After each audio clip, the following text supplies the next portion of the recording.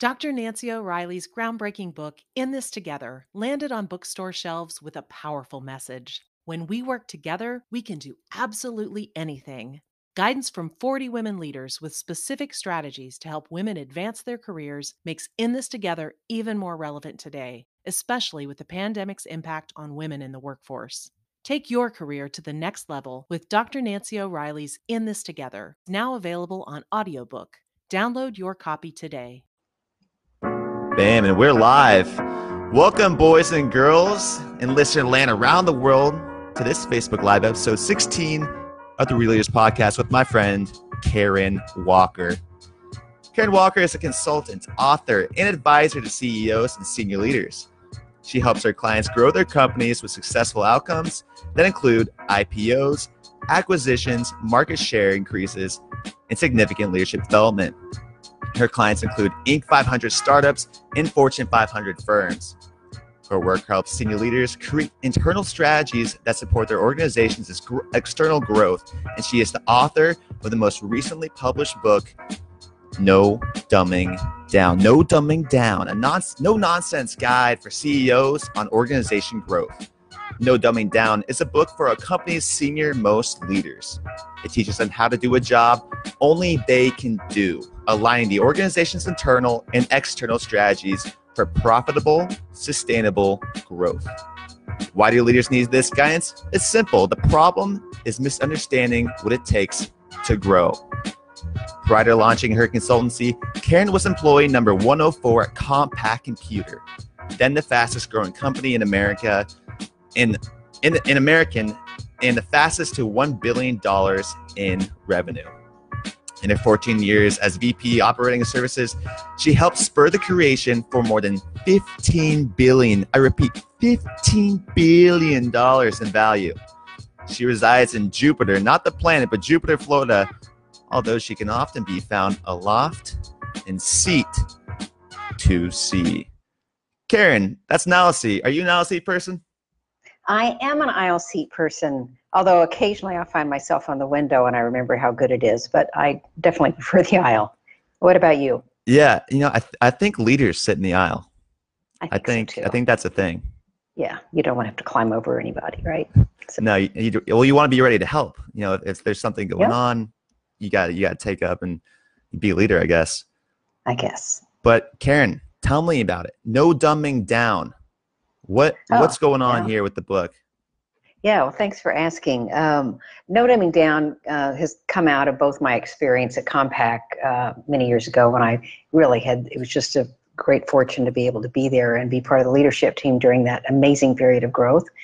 But also the last 20 years or so of my consultancy and all the clients that I've worked with. And I just began to see over and over again that one of the biggest reasons that organizations' internal and external strategies got misaligned, and so there was a lot of potential left on the table in terms of performance, was because of something that I call teamwork as usual. And we all know that. It's where you show up at the company meeting and somebody leads a group and you get hats and t-shirts and you're going to leave the meeting and all go work as teams, and people's expectations get raised.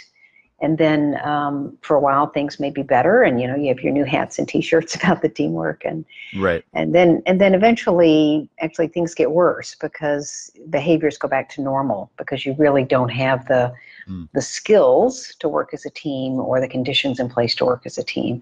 And what happens in a team, and the reason I think many A players don't like to work on teams, is because you can only work in a team at the level of the lowest common denominator. Right. Right? And so what happens is everybody on the team has to dumb down to that level. And that's not always someone's fault, right? Because someone could be working at capacity and they're just not the right person for the team, or maybe their goals are misaligned with the team. But people do have to dumb down to that lower level. And so part of the strategies in my book, the one that's the title, the No Dumbing Down Strategy, is really about how teamwork as usual hurts your organization and what to do about it. Got it. So in a sense, are you kind of saying you're only as strong as your weakest link? Exactly. Interesting. Yeah. And A players want to work with strong, in organizations with strong leagues. Right. Definitely. And now you're telling me, so the Fortune 500 companies, the Inc. 500 companies that you work with, they're all experiencing the same issues? Yes, they all experience the same issues. Now, when companies are growing, and most of my clients are tech clients, and they're in growth industries, not all, but that's the primary, it's the bulk, because that's my history. Um, when you're growing really fast, that growth can cover a lot of ills, right? So if your organization is not quite as efficient as it otherwise might be, or people are not quite working in their potential, you can get by with some of that. The problem is the company gets larger, it gets harder and harder to sustain the growth when people are not able to work at potential, and it gets harder and harder to get the job done that needs to get done when people are in situations where they're dumbing down. Right. Now, what's like the common thing? Now, you told me dumbing down is very common in business, but what's like the common reason why a company would reach out to you? Or is there a common thing? There are a couple of reasons people reach out. I primarily work with CEOs and senior leaders. At least that's my entry point into an organization. It's primarily referral or people I've done work with before, or people who've heard me speak. So there's some connection with me. And typically I get called in when there's a transition. So there's a CEO who's new in her or his job. There is an event that's happened. Maybe there's a new investor in the organization, or the company has pivoted into sort of a new area for their products, or they're just growing really fast and they know that they need support in order to make that happen in a way that's congruent with the promise that they made to their customers. Interesting. And how long does that process take to really turn that around? I mean, I'm curious, what a leadership consultant really does. What's that process look like? What do I do? Yeah, so I'm primarily not working with people who, quote, need turning around. I'm working with people who are doing well, but both need and want to do better, right? There definitely are consultants who focus in turnaround, and that's just not where I've chosen to make my mark and to have my niche. But what I typically do in an organization is, one, make sure that the client is clear about what they're doing and why they're doing it, which is strategy work. I'm not going to do a 2-volume bound document of product market fit, right? But I will ask the relevant questions to make sure that it seems to be on the right path. So to make sure they're clear about what they're doing and why they're doing it, and then work with them in order to execute on that, right? And it's rarely the technical stuff that gets in the way. It's all the stuff in the sort of the white spaces of the organization. So it may be that, as we mentioned earlier, the teams are not working as well as they could be. It may be that the internal are aligned either with each other or with your external resources, i.e. your sales group, so that you're not all pulling in the same direction and able to support each other. It might be that you have processes in place that either aren't, let me talk about something I call the SOP continuum. So if you think of one end of the continuum as sort of seat of the pants, and the other end is standard operating process. What you want to, right? What you want to do is have processes that are on the right end of that continuum for the situation that you're in. So we often think, oh yes, the company grows up, it needs to sort of move from startup to grown up. But I think you sometimes need to move back again, depending on the situation, because you don't want to get overbound with process. That's what happens to sort of staid, old, grown-up companies that people don't really enjoy working for, because everything is like too process-oriented. So making sure that you have the right processes in place for where you are, and for your growth strategy. And then also working with organizations around what are the tools in the organization. So sort of people, process, and tools are the 3 areas that I work in, and I would say most leadership consultants do as well. Now, Karen, what's like the example that you're most proud of? Can I give you 2? Yes, go for it. Awesome. So the first one was one where I was the participant, which is my work at Compaq.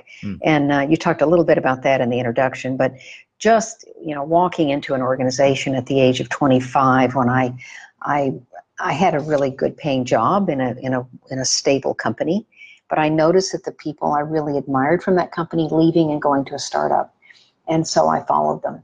And I was able to be part of this amazing team that really it just set the standard and made possible really open computing. There's a good book by Rod Canyon, who was the founder of Compaq, called Open, and a recent movie that you can get on Netflix or iTunes called Silicon Cowboys that really documents what happened at Compaq and how sort of this little startup from Texas took on IBM and won, and that it really did change the face of modern computing.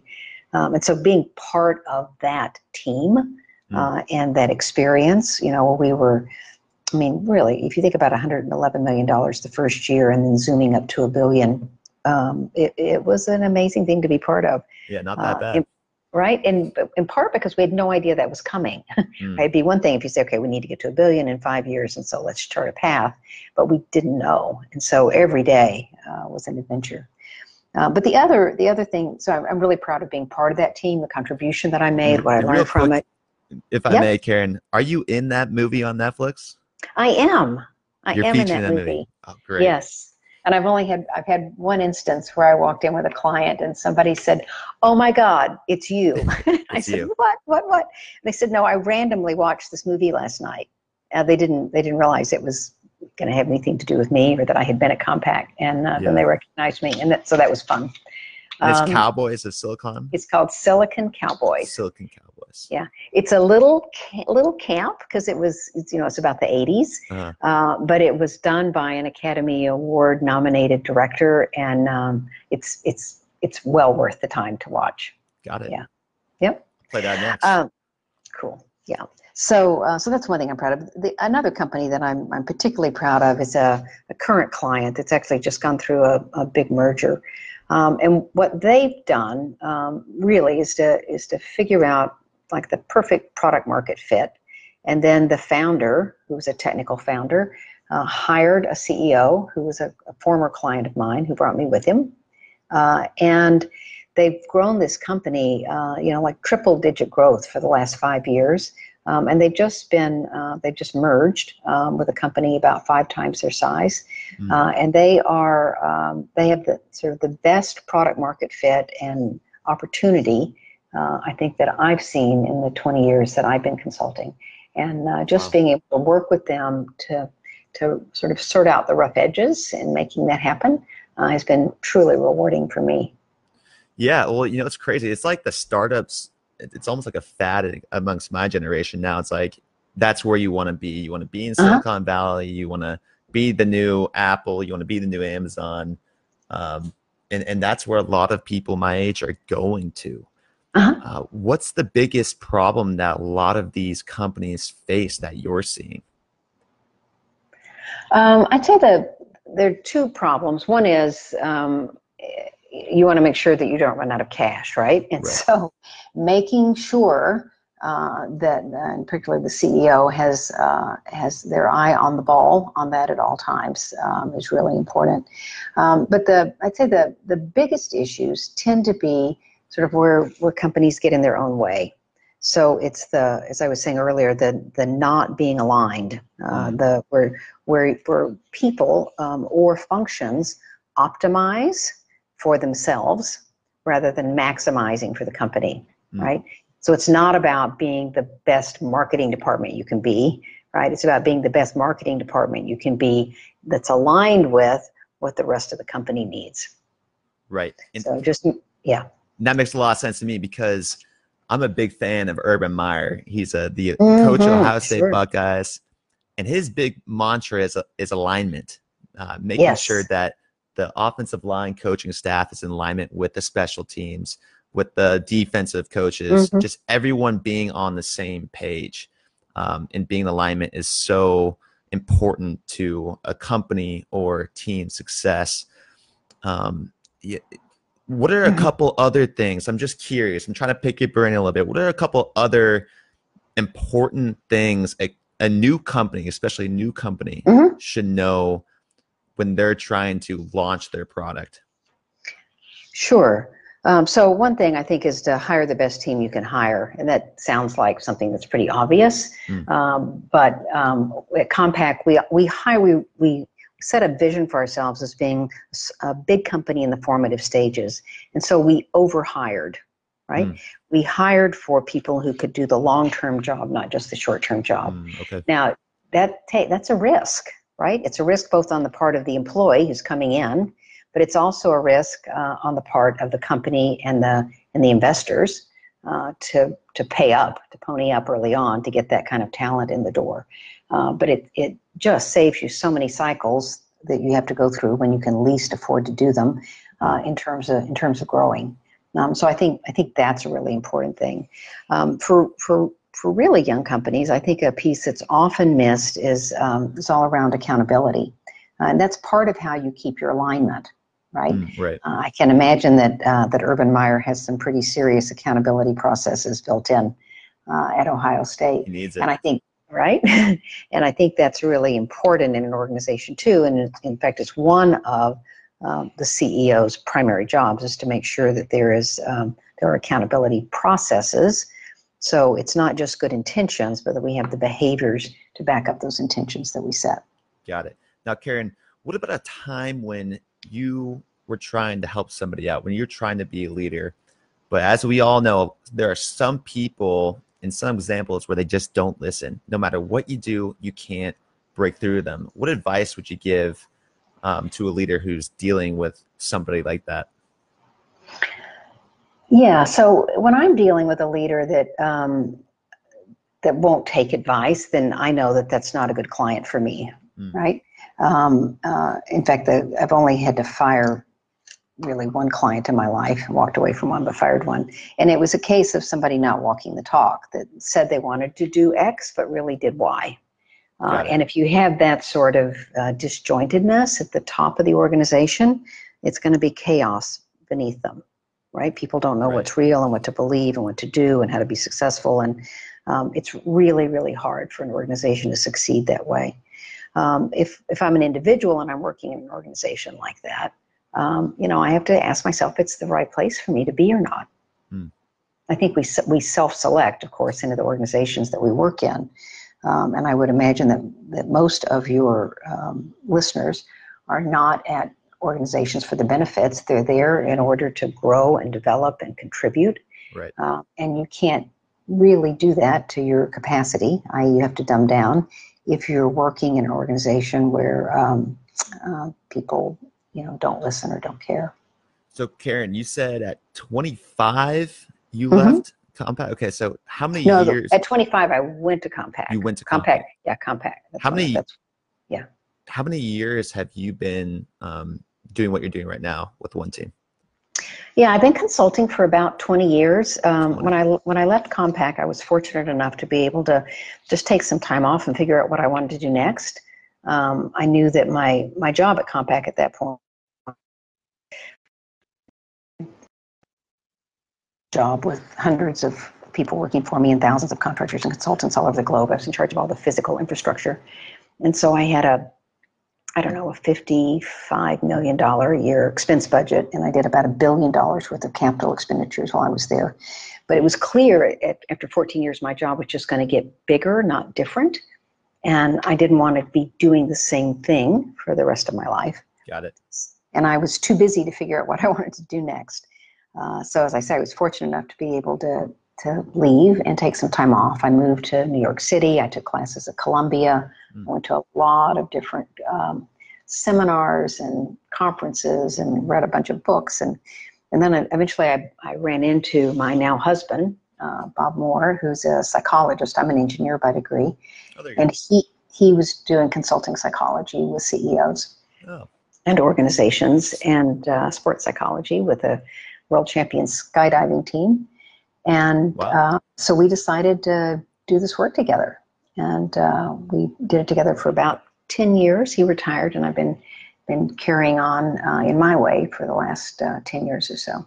So I'm going to go a little off track. Sports psychology for a skydiving team?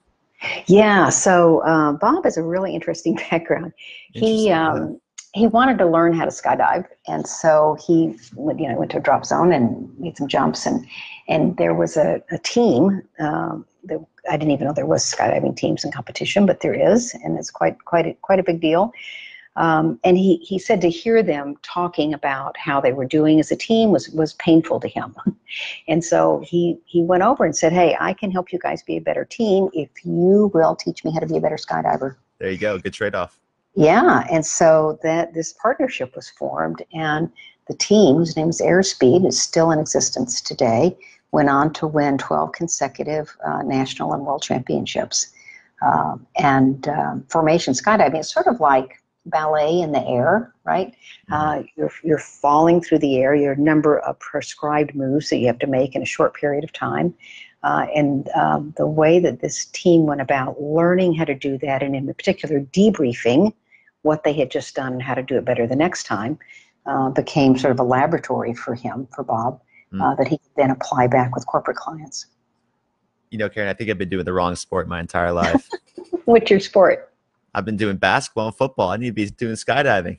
Well, it's a very different thing, I'll say. I grew up in Texas, and so I grew up with football. Friday Night Lights High School was my high school. Right. Odessa Permian. Mojo Permian. Absolutely. There you go. And so I grew up with football, and certainly not with skydiving. I did it once because it was a big part of my husband's life, and I wanted to know what it was. It was fun. But like many things, if you want to be good at it, it takes a lot of time. And so I moved on. You didn't want to do it again? I would do it again, Okay. but to do it and to really do it in a way that would make you want to go every weekend, you'd have to go every weekend. And Right. I just had too many other things going on in my life. Got it. Well, smart. I think that's a smart choice, Karen. I'm glad I can still talk to you here today. So back to your career. 20 Yes. years. 20 years of experience. How has leadership changed in those 20 years? I would say the biggest change is simply pace, right? And this won't be a surprise to anybody, except I think sort of younger leaders who didn't experience, the pace that was 20 years ago. I mean, people really didn't always work 24/7, 365. And I in fact, argue in the book that it's really important for us to slow down at times and sort of levitate and look at the bigger picture and take time off to think. That's one of the things that has gone out of our lives today that we have to put back in, because no one else is going to put that back in for us, right? Nobody will schedule time for you to think. You have to do it for yourself. But I think really stepping back and looking at that bigger picture is something that has changed. It's much harder today for executives to make time to do that. So in those 20 years, you say it's changed. Now, this is going to be a transition to my next question. Is leadership something you're born with, or is it nurtured? I think people are born with qualities that might attract people to them, right? We all know children that all the other children want to play with, right? But I think that to become a successful leader in an organization, right? So not just to be like the star quarterback on the team where you've learned the skill, right? But to be a successful leader in a corporate organization in particular, there are definitely things that you learn along the way. And I think they get really good at learning from their mistakes and learning from their successes about what worked and why and what didn't work and why, go on to be really good leaders. One type of leader is a charismatic leader, someone who might be born with that. But certainly there are many successful leaders who we wouldn't describe as charismatic. Now, Karen, I want you to finish this sentence. I am most looking forward to... What's next? What's next? I am most looking forward to what's next. I'm all about developing and growing and constantly sort of improving my skills in terms of what I'm able to offer my clients and how I'm able to add value. And I have a really interesting mix of clients and new ones coming on all the time. And so I'm always looking forward to what's next. Definitely. And Karen, one of the last questions I'll ask is, this pertains just, I'm curious. I've been in the position where I've been the head leader, and now I'm starting my career actually in the real world, and I'm at the lowest level now. What advice would you give for young leaders coming into a new corporation, a new company, that want to help but just don't have that respect yet? Yeah, great. So having been there, done Right. that. What was big for me, and I think is big for many people, sort of coming into an organization, is just this understanding that you can't just work harder and get it all done yourself, and that people all don't work or think like you, and if they do, you're going to have a lot of blind spots. And so having this aha moment of it's not just enough to sort of say, follow me, right? But you really have to take time to get to know the people that are working for you, to know what it is that they're wanting out of their sort of tour of duty, to use the phrase from Reid Hoffman's Alliance book. What is it? Why are they there? And how do you make sure that there's an alignment between what the organization needs and what they need? Got it. And the That's other good thing advice. I would say, and I think this is something I didn't learn until much later in my life, was just the importance of coaching and mentoring. And so one of the, you think about coaches and you think, okay, so they can help me develop a skill set, which is true, right? But you also need coaches and mentors to help you think bigger, because you don't know what you don't know. You don't know what the possibilities are, either in terms of your career or your current job or the ways to handle an issue, or you don't know what you don't know. And so there are tremendous blind spots, which hopefully get smaller as we get more experienced. But having a coach and mentor just to help you and prod you to think bigger and see more possibilities is something I think is very important for a new or young leader.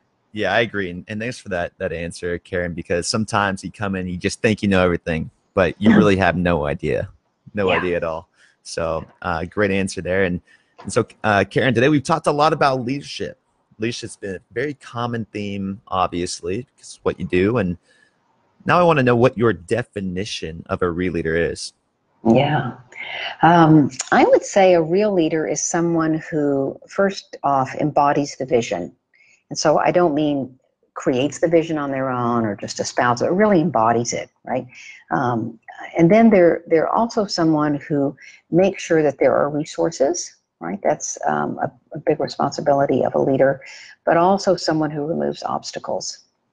So embody the vision, provide resources, remove obstacles. And I think if you can do those things in the organization, you can be a really successful leader. And of course, I'd have to say, because it's us having this conversation, it's someone who doesn't allow dumbing down. Right. Right. Definitely. Well, Karen, appreciate your time so much. We've learned a lot on this podcast already. I hope our viewers enjoyed it as well. And with that, any last words you have to our audience about where they can find more about No Dumbing Down or anything more about your services? Terrific. Thanks, Kevin. And just to say, I've really enjoyed our conversation. So you can find me at KarenWalker.us. That's my URL, KarenWalker, KarenWalker.us.